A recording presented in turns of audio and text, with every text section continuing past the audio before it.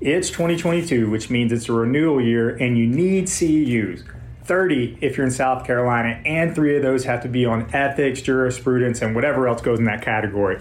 Look, the year's going by fast, and you can knock out all those requirements with a MedBridge subscription, and you can get 40% off with the discount code BetterFasterPod. I have a friend named Shelly, and she's a little lazy. Her words, not mine. She hasn't done any Con Ed over the past year and a half until she got her subscription set up. And what she does is she just puts modules on her phone while she watches 90 Day Fiance. Great show, by the way. Is she learning anything? No. But is she getting the local governing bodies off her back? Yes. Your subscription also includes NSCA credits, OCS certification prep courses, patient education, home exercise programs, EMR integration. There's tons and tons of resources. Again, use the discount code BetterFasterPod to get 40% off your individual subscription. That's the best price that MedBridge offers, okay? Only the best for our listeners. Now enjoy the episode. Happy Monday, and thank you for tuning into the Better Faster podcast. In this episode, we talked to Dr. Heather Linden, who has one of the coolest jobs in the world. She is the Director of Physical Therapy for the Ultimate Fighting Championships Performance Institute in Las Vegas. I'm really excited about this episode because I'm a huge MMA fan, and we had a really good conversation. Heather told her story about how she worked her way to the top and earned her position at the UFC. She tells us what the job and schedule is like working with world-class MMA fighters and how she works alongside the rest of the team, including strength and conditioning coaches, registered dietitians, and performance coaches. We also get into what it's like being a female in a predominantly male sport, and spoiler alert, Heather's killing it out there. And we touch on how concussions are being managed at the Performance Institute, as well as their future plans to grow and expand their footprint over time. Heather's a real deal, and what she's doing out there at the PI is cutting edge in both the PT and the strength and conditioning worlds. And Heather's coming up, but first, we have 2 dates for you guys. The first is November 3rd. Donnie Thompson's body tempering certification is coming to Columbia, South Carolina. Yes, that includes those giant steel rollers you've heard of called the Ex-Wife, the bow tie, the boomstick, and more. Find out the science and the methods behind the techniques that have helped Donnie and numerous other powerlifters break world records well into their 40s. The link for registration is in the show notes. Finally, Chris Johnson is bringing his Clinical Running Essentials course all the way up from Seattle, Washington to Columbia, South Carolina on November 10th and 11th. Is running actually a skill? How do we analyze it? And what matters more, cadence or strike pattern? I don't know the answers to all those questions, but Chris does, and I'm looking forward to finding out. The link for that one is also in the show notes. All right, she's at Heather Linden on Instagram and Twitter. She's coming up right now on the Better Faster podcast. It's Dr. Heather Linden. Here we go.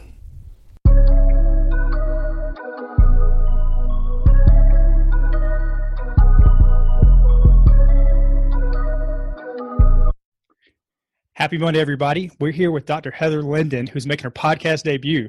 She's the Director of Physical Therapy at the UFC Performance Institute in Las Vegas. Heather, that facility is amazing. It's like the Taj Mahal for performance. I mean, there's freaking cameras on the squat racks, there's force plates on the platforms, on-site PT, RD. I mean, everything is world class. It's got to be a fighter's paradise. But first, go ahead. It definitely is. But I just wanted to first off start by saying thank you for joining us. Thank you for your time. And why don't we start out with getting the listeners up to speed about who you are, what all you're doing, and how you got to this point in your career. Great. Hi, everyone. My name is Heather Linden. I am the Director of Physical Therapy, like you said, at the UFC. How I started out my career is pretty, I would say, typical from a pattern when it comes to PT students and how they transition trying to determine what avenue to go into. I first at a PT school was kind of debating between orthopedics, sports performance versus pediatrics. I had a real niche for pediatrics, was really good with the children and families, so my clinical rotations went really well. But deep down, growing up in sports, I always had that passion and that drive, more for the performance aspect and helping athletes on a day-to-day basis. So one of my clinical instructors, set me down when I was kind of going back and forth on my last clinical rotations, like what's the most important? Where do I go? How do I transition into, the future? And I think what she said really hung home to me is, you can always do pediatrics. You're working with smaller children. If you want to go transition into pediatrics, it's a lot easier to do later in life, where orthopedics is a lot harder transition if you're later in life. It's a lot more grueling, a lot more manual-based activities, things that you're working with a lot of athletes, lifting heavier objects, being a little bit more agile, especially when you're transitioning to the performance aspect. So that really made my decision pretty easy that I wanted to go down that route and do orthopedics. So after PT school, I went to Los Angeles and I worked in an outpatient orthopedic clinic that was shadowing under a physical therapist that did a lot with boxing. I was super excited to have sports integrated on my first job out of PT school, and just look forward to really getting into sports and learning as much as possible how he integrates physical therapy and performance and how everything kind of meshes together. Within like a few months, literally, he had a personal offer to go work for a professional boxer and left the facility, which was kind of heartbreaking for me because, you know, having that in and having that mentor that really looked at sports and performance was exactly why I had taken the job. And then to have him leave the site was kind of devastating initially. But knowing that I've always been a really hard worker, I just put my head down and started taking a lot of courses and things that he had kind of, you know, led me into, and, you know, more of that manual-based physical therapy approach, more of that looking at the overall performance, integrating with coaches, strength coaches, and things like that. So I really took my time the next few years to dive into that and really become, you know, integrated into as much as I possibly could know from a continuing education standpoint, and then just getting out there and promoting myself and promoting my work and learning as much as possible. So from there, I, you know, ended up the United States Olympic Committee accepts volunteers of all different medical fields. So you have physical therapy, chiros, massage therapists, athletic trainers, physicians that all work under one house, and they accept a 2-week clinical rotation if you meet their criteria. So it's actually pretty funny because my mom was like, oh my gosh, you should do this. This is amazing. You always wanted to get in sports, and, you know, the London Olympics is coming and you'll go to the Olympics if you do this. And you know how moms somehow are always right. You don't want to admit it, but they're always right. No doubt. Yep. I ended up accepting the volunteer rotation in the Colorado Springs facility. And, you know, within a week being there, I was actually kind of discouraged. I was, you know, there was other people that were there doing the same clinical volunteer rotation for 2 weeks, and they were going to Pan Am games, and they had already gotten, you know, assignments to do a lot of great things with Team USA. And I was just like, how did you guys get this? You know, have you been here before? You know, did the athletes integrate well with you? How did you integrate into performance? And honestly, everybody was like, oh no, I just knew somebody that got me in. I just knew somebody. So I remember after the almost like 5 days being there, just calling my mom and saying, you know, this is a great idea. I absolutely am super passionate about this and love what I've experienced in the first 5 days. But honestly, in the end, it's always about knowing that right person or that right timing and everything like that. And I said, you know, Mom, they already know who's already going to all these events. They already have like their teams established way in advance. And I was a little discouraged, and, you know, like mothers always do, they're kind of like, just do you know, be the best you can. So I absolutely, you know, just kind of put my head down the next few days. And that weekend, I think it was Saturday afternoon, one of the people that were at the Olympic Training Center that, you know, we were working with, that was a full-time employee, just asked if I could see them in their office after our clinical hours. And of course, you always think the worst. You're like, oh no, did I say something wrong?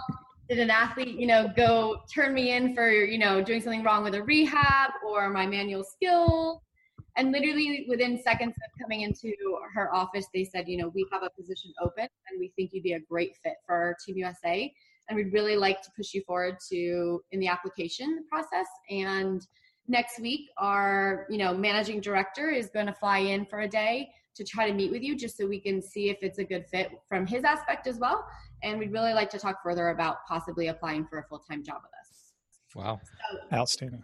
really, really cool, because it, you know, it just really shows that, you know, sometimes the hard work and, you know, really putting yourself out there and being vulnerable and, you know, putting your head down to be the best you can from a skill set profession, rather than just always knowing the right person, you know, really does pay off. And, you know, I applied for that position, and within 4 weeks, I think I moved to Colorado Springs, and I worked for the Olympic team for the next over 6 years. Outstanding. So you earned your way, essentially. So you didn't have to rely on that network. I did.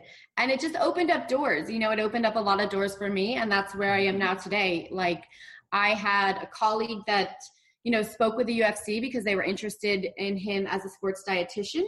And they said, you know, we're trying to find a PT that has combat experience. You know, what do you think of your PTs that are, in your facility, they've had boxing, judo, and literally our sports dietitian was like, I know exactly who you should talk to. That has worked with a lot of our combat athletes, and our athletes, really appreciate the drive and desire she has. And within probably 2 hours, I had a call from the UFC asking me if I would talk with them about their new facility and kind of the views and the future of UFC and MMA, and, if I could be a good fit for them. So. Awesome. So during your time with the Olympic Training Center, what sports you assigned to? So when you work for the Olympic Training Center, you can work with all sports. So there's over 50 Olympic sports, and you can work with all of them. So they'll come in for camps. You do have residential athletes that are out of one facility. So at the Colorado Springs facility, we had all 3 disciplines of wrestling. We had men's gymnastics. We had para-judo. We had occasionally taekwondo would come in. We had boxing that became residence athletes. As well as modern pentathlon. We had some track athletes that lived there year round. So it kind of was a mesh of a bunch of different sports. And then every 2 months you'd see different athletes come in. So like USA Swimming would come in and they'd do their national team camps there. So they'd come for maybe 2 months or like a 3-week stint.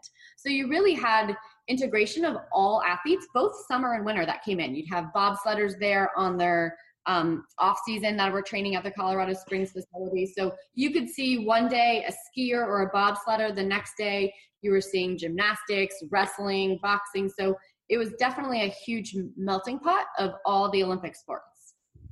Awesome. And so specifically, it sounds like the combat background was vital to get in the position at the PI where you're at now.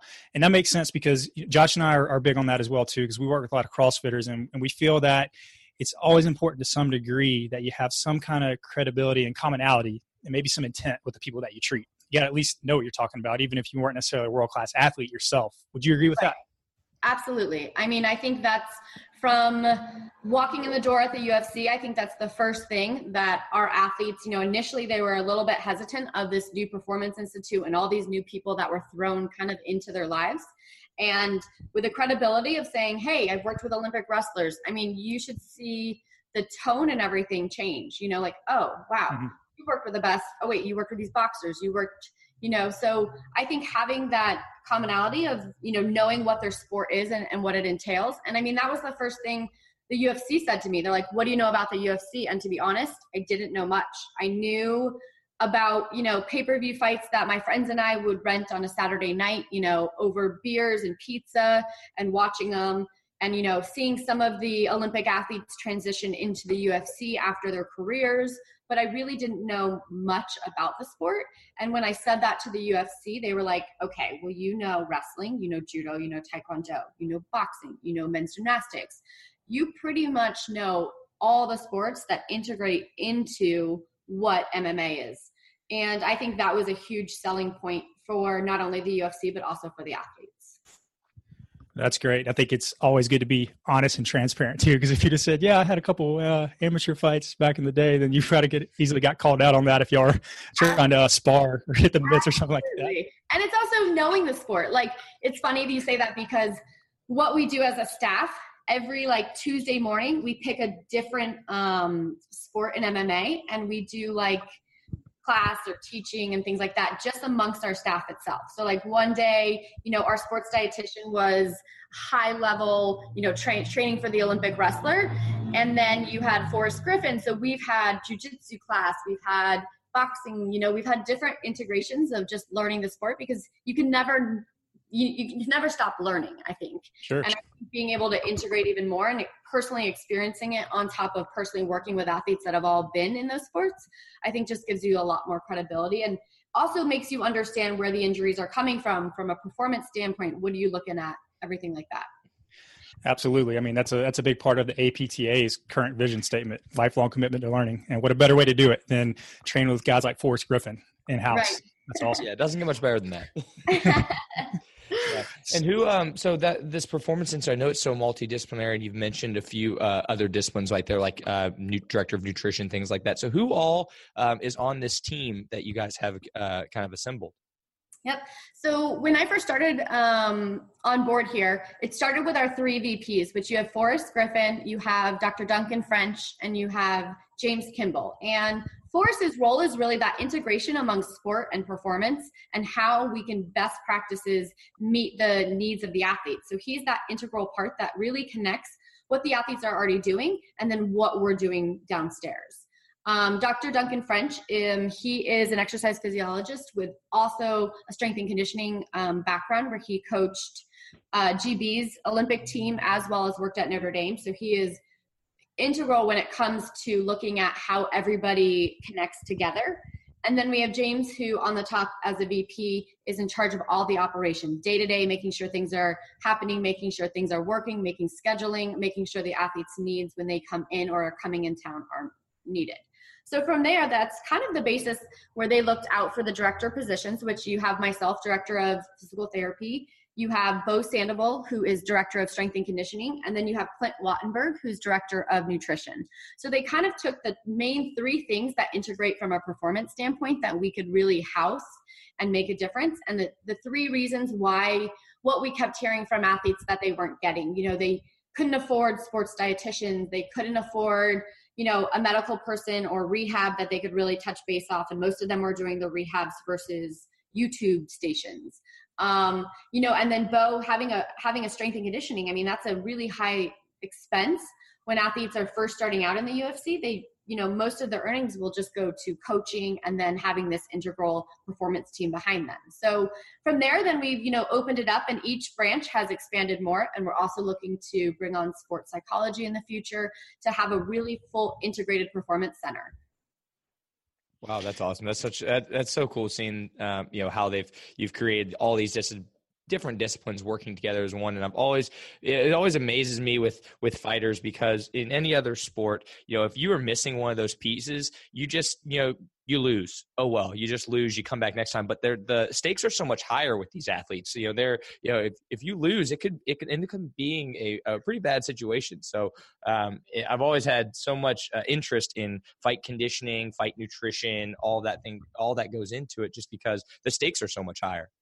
Absolutely. And I think you're also having a sport that's so brand new, only being 25 years old.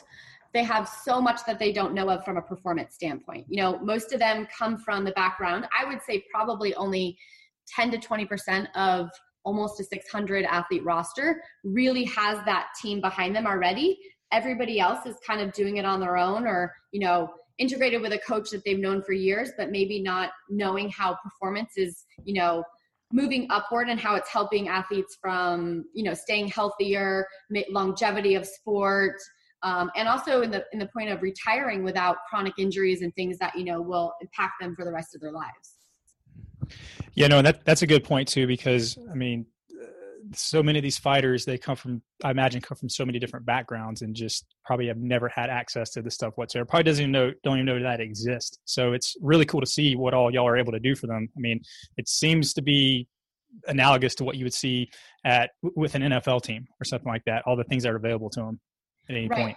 And that's free to the fighters too, correct? It's completely free. So if you're a rostered athlete, you have free access to any of these services, which is really nice because, you look at me coming from the Olympic background, the Olympic team is a nonprofit, which a lot of people don't know. So no government funding. We're one of 7 countries. So everything is, donation, sponsorship, things like that. So you also have athletes that don't make a lot of money.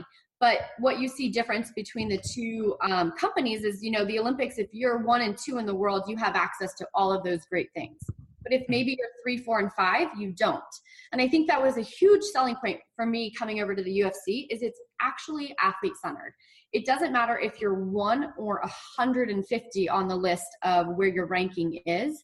You have full access to these services anywhere globally. You can tap into them, whether it's remotely or coming in town to Las Vegas or, we're now getting on the road. So seeing us at a fight that you're in. So there's a lot of ways that we really make sure we're athlete-centered, which I think a lot of other places lose that. No, that's great.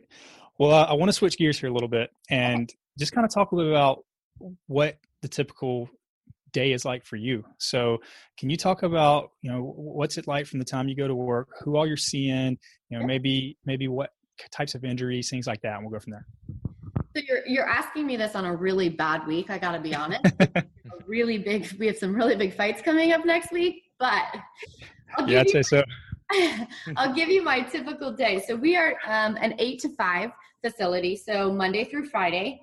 And then every other Saturday, myself and my colleagues switch on and off. So I usually am working about an 8 to 5 hour, and that entails athletes might be there for rehabilitations, which they're scheduling the rehabs to either being seen once or twice a day for about an hour, or they might just be someone that's rolling in for a few days to do diagnostics and wants to see where they can prevent injuries, and they'll be scheduled.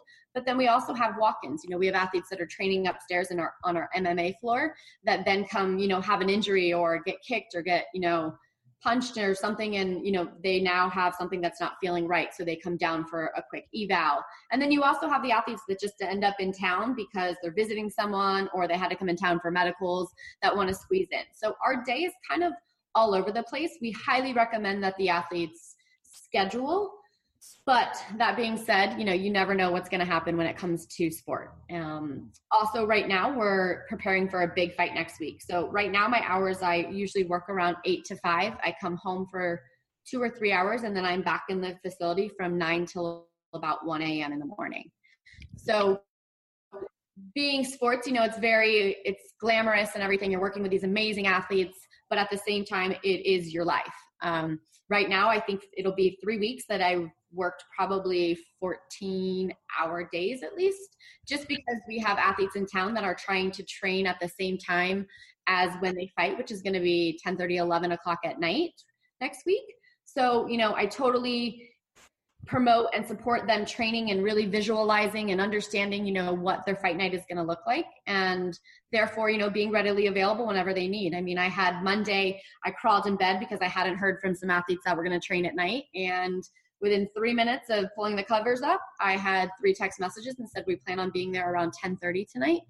Do you mind meeting us there? And I, got out of bed, threw the clothes on, and went out the door and was there till, after 1 a.m. in the morning, and then repeat. So it's definitely a lot of hours. And I would say, the main injuries we see a lot of cervical disc herniations, lumbar spine disc herniations, a lot of shoulder labral issues, elbow tendonitis from striking, as well as hip labrums. And then knees tend to be the ones that are, grappling.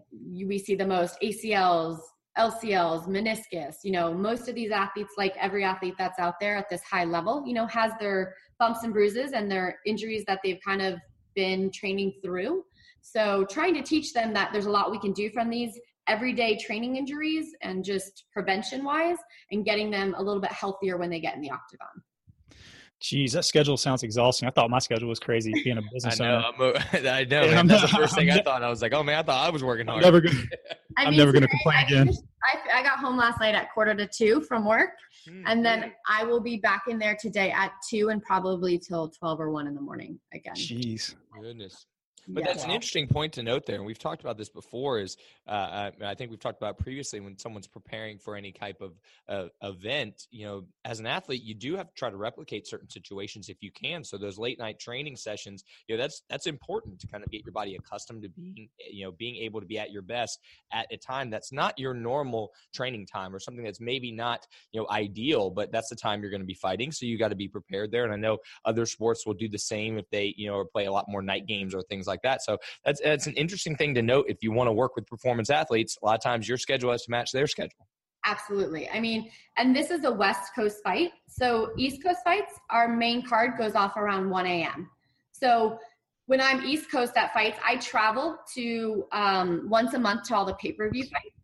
We're trying to bring what we've accomplished in the Performance Institute on the road with us, because we've definitely gotten feedback from athletes that, if they can't get out to Vegas, how do they utilize our services? So we decided to put myself and our sports dietitian on the road to the main cards just for a year to see, if athletes would utilize our services, if it was, went over well with athletes and coaches.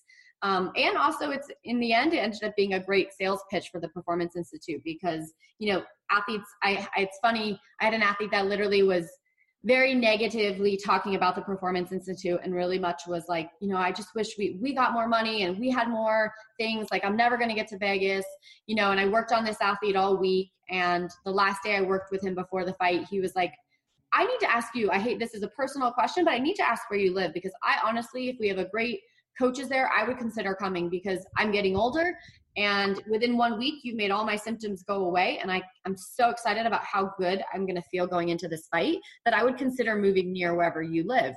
And I was like, well, it's funny you say that, because I am your physical therapist at the PI. And he was like, what? You've let me badmouth this? I was like, you know what? Like, forget it. He's like, I'm coming there. I'm going to, like, if you're just one component of it, and I've gotten so much out of it in 5 days working with you, from prevention, from injuries.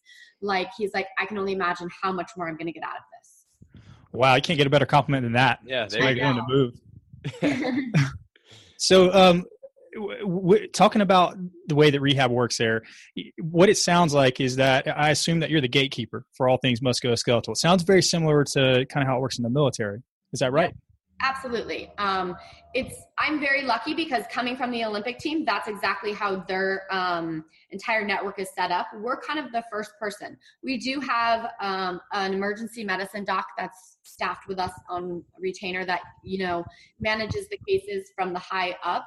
But usually we're the first gatekeeper that we see. So we really need to know, you know, where are we referring this athlete? Is it out of our scope of practice?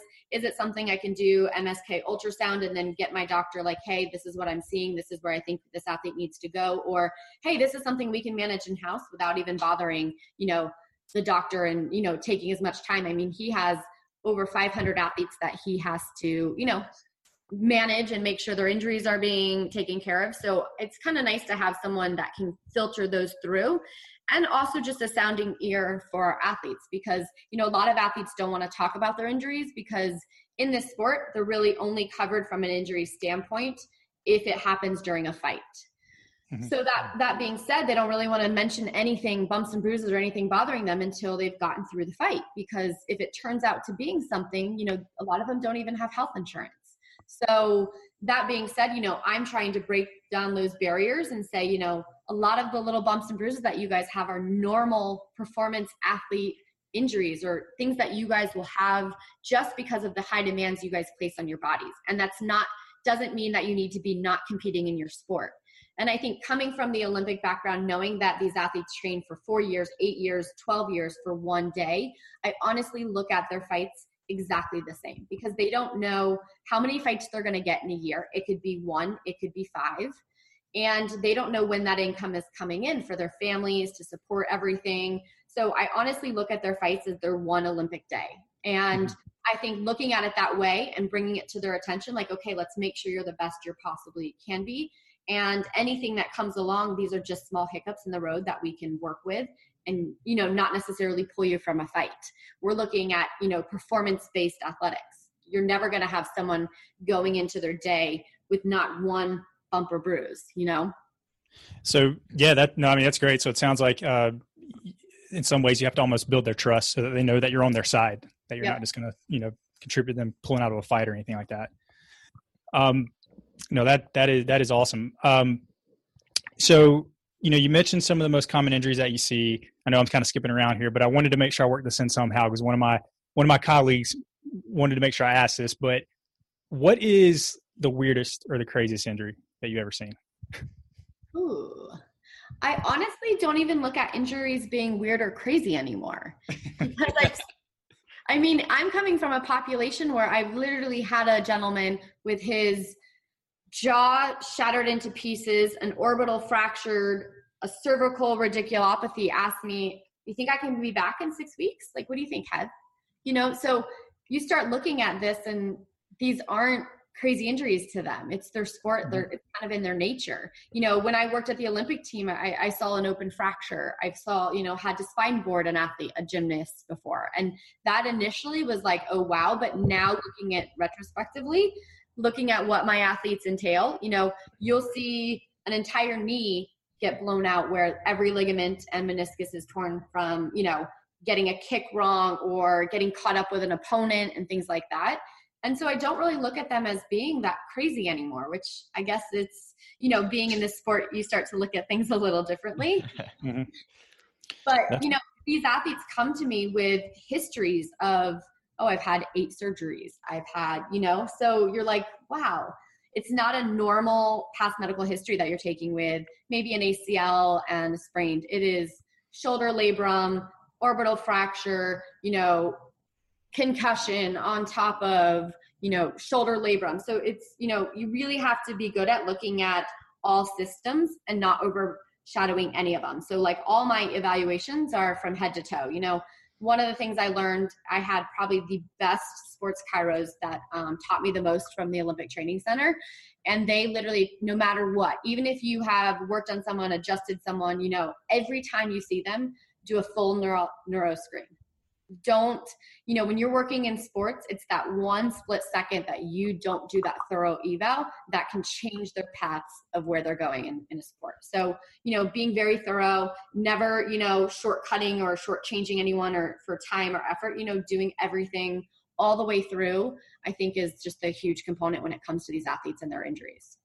No, that's really solid advice. Just test, retest every time. Got to check everything. Yep. Awesome. Now, one other thing I wanted to kind of make sure we at least brought up is that, you know, I realize it's 2018 and we shouldn't still be having this discussion, but it's still very relevant. And what sort of challenges, if any, did you have along the way being a female in a predominantly male-run sport? Because I know there's lots of female PTs that are listening to this who look up to you. Yep. It's funny you say that because you're right. We shouldn't have this anymore, but it is unfortunately there. I would say for me, the biggest part when I first started, my mentor worked for one of the NFL teams, and I shadowed him at Virginia Tech when I did undergrad work. And then he kind of was my mentor all throughout PT school and then kind of my avenues of where I should go. And it's so funny because the places he told me to go to work for was like under really big physical therapists that do a lot of teachings and stuff. And my route ended up going a different way. But the thing that's really rides home to me about that is, you know, I asked him like, hey, out of school, can I spend 6 months shadowing you? I will pay for it. I will work on the side. You know, you guys don't have to pay me, just literally like an observational internship with you guys. And he said yes, but immediately that sport said, you know, no, our PT clinic is in the male locker room, and that is a lawsuit waiting to happen. There's no females, you know. So initially I was slightly discouraged in that sense because as a female, I kept hearing that, you know, like, you know, especially in, you know, professional sports, you know, a lot of times that's right. You know, the PT clinic's connected to the locker room and, you know, and I think for myself, just making sure that putting my head down and learning as much as possible so that there was never an avenue where someone said I couldn't do that as a female has given me that open door. And I also think being able to be a little bit thicker in the skin and, you know, not taking things personally and being able to have that trust with athletes. So it doesn't matter whether they're female or male, you need to relate to what they're telling you, not be offended because some of them have come from very different backgrounds than you. So, you know, not being judgmental and being very open-minded to, you know, things that are said and working with people, but then also just keeping it very professional. So I think all of those have kind of guided me as a female to really just put my head down and show that my actions and my work ethic and everything that they're hiring a male for, they're going to hire me for. And, you know, letting my work speak for itself when it comes down to it. That's great. And, you know, I got to say that last weekend at the NSCA Combat Clinic, I mean, you crushed it. All the presenters over delivered too, but I mean, it was clear that you had all the respect from everyone in the room, including the coaches and the fighters. And it's just very cool to see the PT profession represented so well at such a high level, because I mean, these are literally some of the best athletes in the entire world. And at least from my very limited perspective, it didn't seem that you were having an issue with the whole male and female dynamic, at least not there. So you did great. You know, I think Duncan said it really well. He's like, you know, I have never been one that doesn't say what I'm thinking, which is probably good and bad in that sense. But, you know, I think communication when it comes to every aspect of human life, whether it's relationships, jobs, everything is the key. So if you can, you know, if something's bothering you, and I had to learn this as well, you know, especially in a very male dominant world, to sometimes when they said something to me, not taking it personal as a female, because I mean, I will agree, sometimes we can be a little emotional, but, you know, not taking that and stepping aside and saying, okay, wait, actually, if he said that to my colleague, it would be completely different. And realizing, that's just me being a little bit more sensitive. And I think you learn that, just from experience that, and you can start to talk to everybody. And I also think being a female, I've had my advantage. Like, I hate to say this as well, but I think it's sometimes easier for some of the guy athletes to talk with me. They're more comfortable, as well as I might relate a little bit more from that emotional side that they're used to hiding, but now they can kind of open about stresses, things that they feel uncomfortable from a training standpoint, and I think normally when you're all male, sometimes those males that are, might be having more of the sports psychology issues don't really know who to go because they're trying to keep that facade of being tough and powerful. But throwing a female into that aspect, sometimes they can communicate a little better and they might tell the female a little bit more. So I think that's really been a huge integration key with all of us, is that we have, both male and female on staff, so that whether it's female athletes that want to see a male, whatever their preferences is, we offer that to them and they have that capabilities. That's a great point. I mean, in our practice, we have some great female therapists, and oftentimes we'll split patients. We'll kind of trade them back and forth. And it's like after they work with Tristan, she comes back with like a completely different like subjective, like whole new information that is totally relevant to the case. And it's because they were more willing to open up and a bit more about those emotional sides of things. And so that's a really good point. I'm glad you brought that up. My team usually laughs because if only our walls could speak, the things I hear from probably our athletes more than what they hear is so different. And I'll be like, oh my gosh, they're going through a divorce and they're doing this. And then my strength coach is like, oh my gosh, this makes sense why he's been struggling on staying on a strength and conditioning program. Or, I'll be like, oh my God, he moved. No wonder his back hurts. And like, they might get only, oh my gosh, my back flared up. And then my strength and conditioning coach is like, was it something I put on his program? And I was like, oh, no, he moved and needed 8 bot. Like, there's so much you hear from a male or female perspective, and then vice versa. My strength coach might be like, oh man, this guy did. And I'm like, oh, he has an injury there. He should, you kind of get that really good communication amongst everybody, which is huge. Yeah, it's almost got competitive in our clinic. It's like, I'll be like, hey, so-and-so said that they just broke up with their boyfriend. And she's like, yeah, I actually found that out 3 weeks ago. So, come on. I love it. So true. Well, Heather, one other thing I was hoping we could talk about a little bit more is concussions, because it's something that I really enjoy treating. I'm kind of passionate about it. And someone at the clinic, I think it was Dr. Duncan French, he said that the irony of the sport of MMA is that the goal is to give your opponent a concussion. Right. And, the fan in me loves to see those crazy knockouts. There's Showtime head kicks, ground and pound finishes. But as a clinician, I got to draw from my experience, and it's not uncommon for it to sometimes take over a year for some of our patients to be fully recovered. So I got to imagine that some of these fighters who compete 2 to 3 times a year or more got to be constantly concussed. So how is that managed, either from your perspective or maybe with some of the rest of the staff? So right now, that was probably my one biggest thing coming into this company, realizing we have a lot of work to do. It is managed through neurologists always. The athlete is not cleared to fight again until they've seen a neurologist and gone through a thorough concussion screening. Now, that being said, you have to realize these athletes are independent contractors. So there's nobody really tracking them to see if they're practicing during this time. The only thing we have is that they have to be cleared by a neurologist. So from a physical therapy, from a sports medicine standpoint, for me, that's not enough.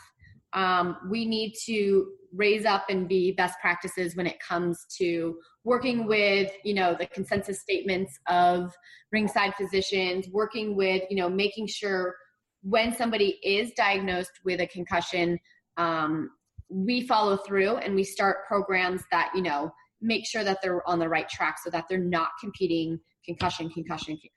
Symptoms have been completely resolved. They have been gone through a thorough, not only diagnosis, but then treatment plan, and then a return to play as well. So right now there's a lot of gray area, I will say, that we're working through at this moment. That's on my goal for next year, is to honestly possibly work with partners or develop a state-of-the-art concussion vestibular area in our facility that athletes can come to.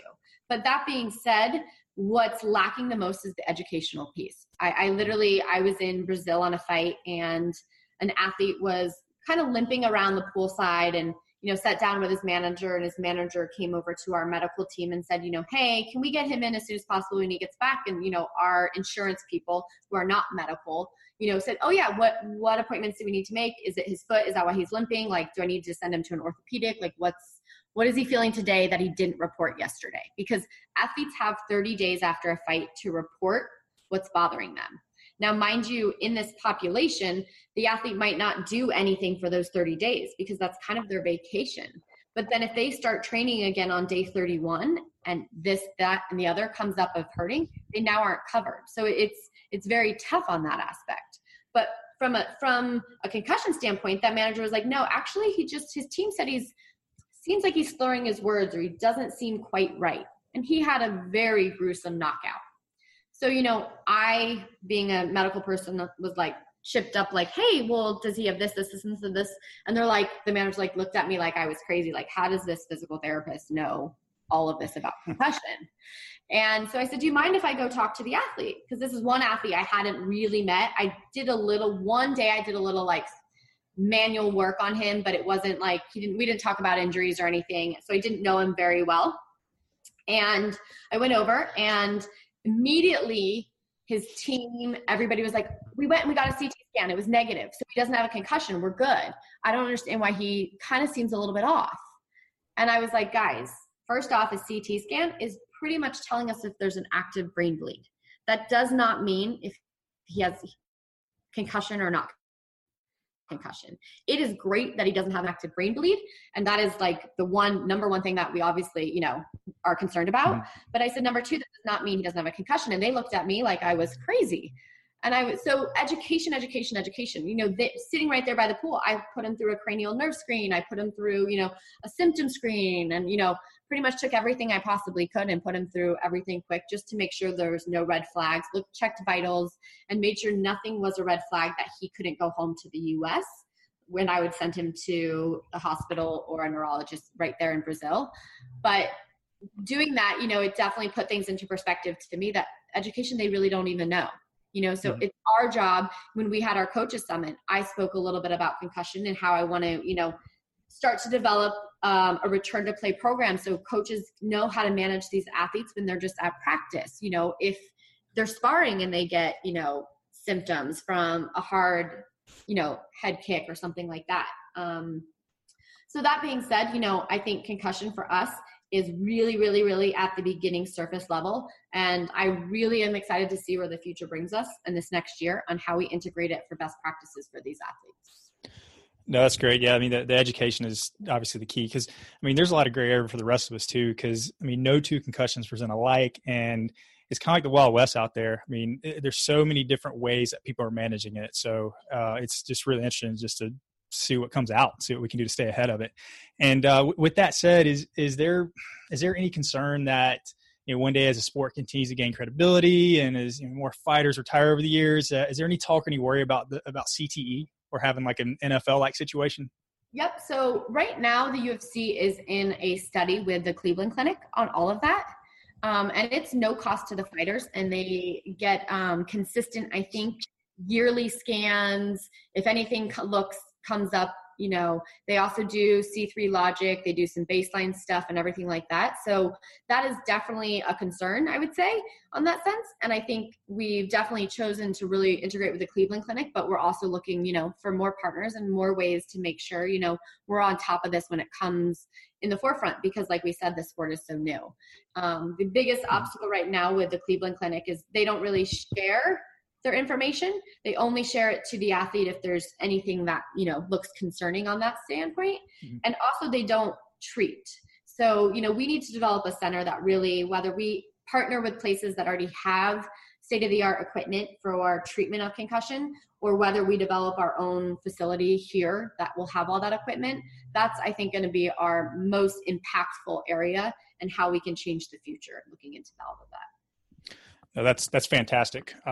That sounds like a just really good resource to have available to you right now and available to your fighters as well. Last thing I had, and Heather, I'm going to put you on the spot here. Let's say let's say we knew a talented PT student and who was an accomplished strength coach, and we all have a mutual friend in Kathy Arnott, who you worked with at the OTC. Do you have an opening for a PT student for a clinical rotation? And if you say no, we'll just edit out the episode. Luckily for you, we do. So we actually just got approved to become a clinical affiliation site. I actually have my first student starting on Monday. So they are starting of Conor McGregor Khabib's fight week is their first day at the UFC, which is going to be, I think, pressure. Insane. Yeah, not at all. But we are now able to take clinical affiliations. We have the facility reach out to us and develop a site agreement form and make sure legally we have all of our T's and I's crossed. But we are super excited to have students because not only is it a way that I can keep up and learn, but hopefully also share what I've learned so far in performance and stuff. So that being said, you didn't really put me on the spot. It's also self-promoting what we're looking to integrate full students in. So definitely have your facility contact us because we are opening doors to that starting on Monday. There you go. That, ladies and gentlemen, is called networking. There it is. I'm just wondering if Brandon, if you think that USC would let this count for my skilled nursing facility that's mandatory. We'll have to get wondering if how we can make that happen. Right? Because that is my next rotation. In, hospital robes and maybe have all the athletes wear those, and then you can just only do the lacerations, incisions. We can do Yeah, we can make it. We can make it work. Yeah, we can totally make it work. Harvey's totally down for that. I'm sure. Well, that's such a that kind of segues into what I had talking about. You were talking about the way the program is expanding, but I wanted to know: do you see the Department of Physical Therapy of whatever of the UFC PI expanding to have another full-time person, more locations? Like, where do you see that going? You've done your research. No, so we are. Right now, there's only two of us, physical therapist, myself, and an athletic trainer that came from also the Olympic Training Center that came on board with me almost a year ago. My goal, there will be another full-time position available that we will start to interview for January 2019. I will say I'm possibly leaning a little bit more towards a sports chiro so we can have a fully integrated facility with all aspects and disciplines of sports medicine in there.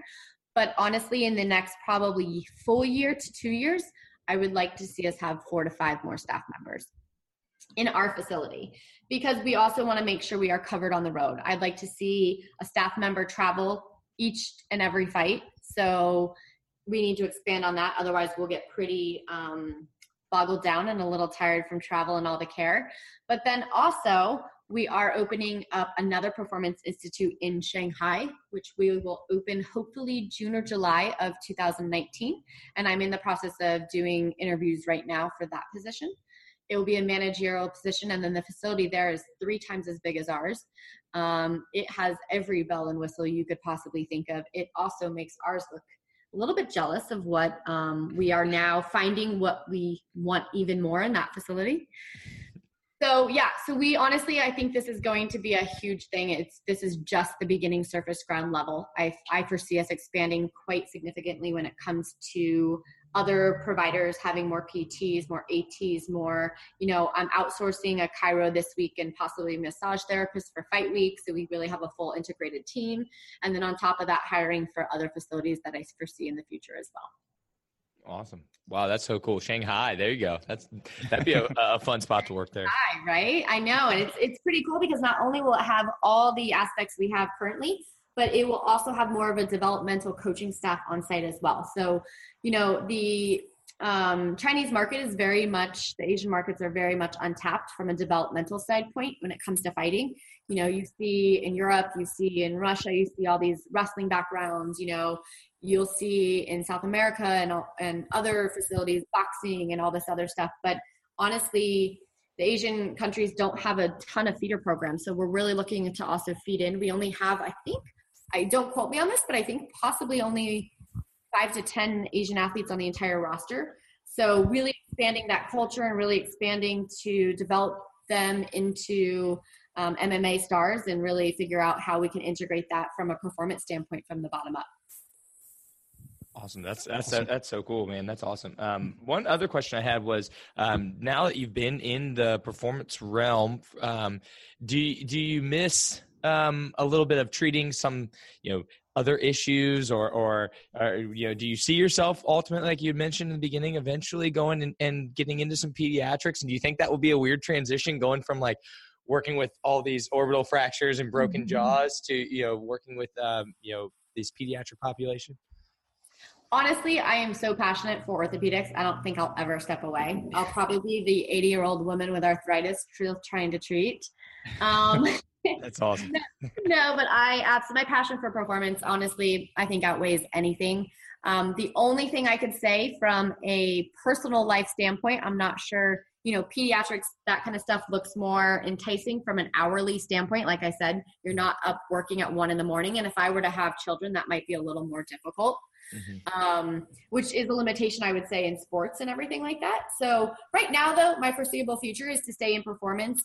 This has opened a lot of doors. I see a lot of athletes also privately on the side that aren't UFC athletes to kind of help out, whether they're Olympic athletes that are sent to me, whether they're professional athletes that are in town here, whether they're related to Cirque du Soleil. I kind of get to see a lot of other injuries and things as well. So, I think it wouldn't be a problem seeing any kind of orthopedic injuries because every day I see something different, and every day I'm constantly learning and trying to learn as much as I possibly can from the people around me and the people I've networked with. Yeah, you don't want to get rusty working with pediatrics too. You lose your whole skill set. I know, right? Well, Heather, for our listeners that might be PTs or prospective PTs who want to work with combat athletes, do you have any resources, any recommendations, or any parting words of wisdom? I would say my biggest recommendation for athletes, especially in combat, is, getting out there as much as you can, whether it's volunteering. There's a lot of MMA gyms out there that don't have the backing or have the right people. So integrating with the people that are already doing it, B, also, learning those manual-based skill sets that really take you to the different level. A lot of people, I think, don't necessarily take the time to put their hands on people and really integrate from a cellular tissue level all the way through the performance, strength, and conditioning side. And I think that's a huge adjunct not to be overlooked. I also think, networking, I'm always looking for providers all over the world that have worked with MMA or that have worked in sports that have, want to be a part of our network population provider list. So I think, also reaching out to the people that are doing it, yourself, myself, and really, what can I do? How do I get involved? Whether it's, finding a local gym around you that's in MMA and really, volunteering maybe 2 or 3 hours, a week just to say, hey, I'm here if you guys have any injury things. And then if that is the case, then maybe reaching up the chain to myself and saying, hey, I am working with some of the MMA athletes. What can I do? How can I do it? And then being integrated in, like the seminar that we were in last week with combat sports and really starting to meet the people that are already in that area. Solid advice. Get out there and do the work. Get the reps in. That's right. Awesome. Now, Heather, if somebody wanted to learn more about you specifically and what you're doing, do you have any social media channels, or where can they find out more? Yep. I will say my social media channels aren't as cool as everybody else's. I honestly like my athletes to speak for themselves. So I don't do a lot of self-promotion, but I'm on Instagram and it's Heather Linden. I'm also on Twitter as Heather Linden. Everything is my first and last name on social media where you can find me and kind of what I'm doing. I tend to not self-promote myself when it comes to athletes. I've worked with professional football players and stuff, and I'm not that person that you will see saying, let's take a picture and let me post it. If an athlete posts something great about me, yes, I will repost it. But honestly, I kind of like to stay under that shadow and, let my actions speak for themselves. She's also humble. Yeah. That's great. And good branding, making everything just your name straight, the same on everyone, consistent. That's the way to do it. Well, Heather, thank you again for your time. Thank you for on this podcast. This was a fantastic conversation. This is going to be really good and put this out tomorrow. And go ahead. Thanks for having me. And honestly, being my first one, I feel like I feel a little more comfortable and and anytime you guys need anything, and honestly, anybody out there that's interested in sports and MMA, or even just, the avenue of getting into orthopedics and sports and performance, I love talking to people, and I love, sharing how I've accomplished my dreams. And, if there's anything I can do to help others in that sense, feel free to do that. Well, thank you for that. And we'll definitely take you up on that. And I'm sure, and you did great. I'm sure Joe Rogan's going to be calling you up for the big leagues later on in the week. Yeah. All right. Well, as always, be sure to head over to iTunes and leave us a 5-star review. That's what helps us reach more people. We have 2 dates for you guys. The first one is November 3rd. Donnie Thompson's body tempering certification is here in Columbia, South Carolina. Josh is an instructor. I'm a TA. So come put a little symmetry of these voices and meet us in person. And it's also at Spud's place, too, his new place. Talk about cool facilities. So come on by and pick you up a belt, a Spud belt, maybe a case of Bang Energy. You're just kidding. That stuff's probably terrible for you. And then the second one is November 10th and 11th. Chris Johnson is coming to Vertex to teach his clinical running essentials class. And I think his new ebook just dropped last week. So I'm going to check that one out here soon. And we'll put all the links for this in the show notes for you. And that's it. Have a great week. We'll be back next Monday.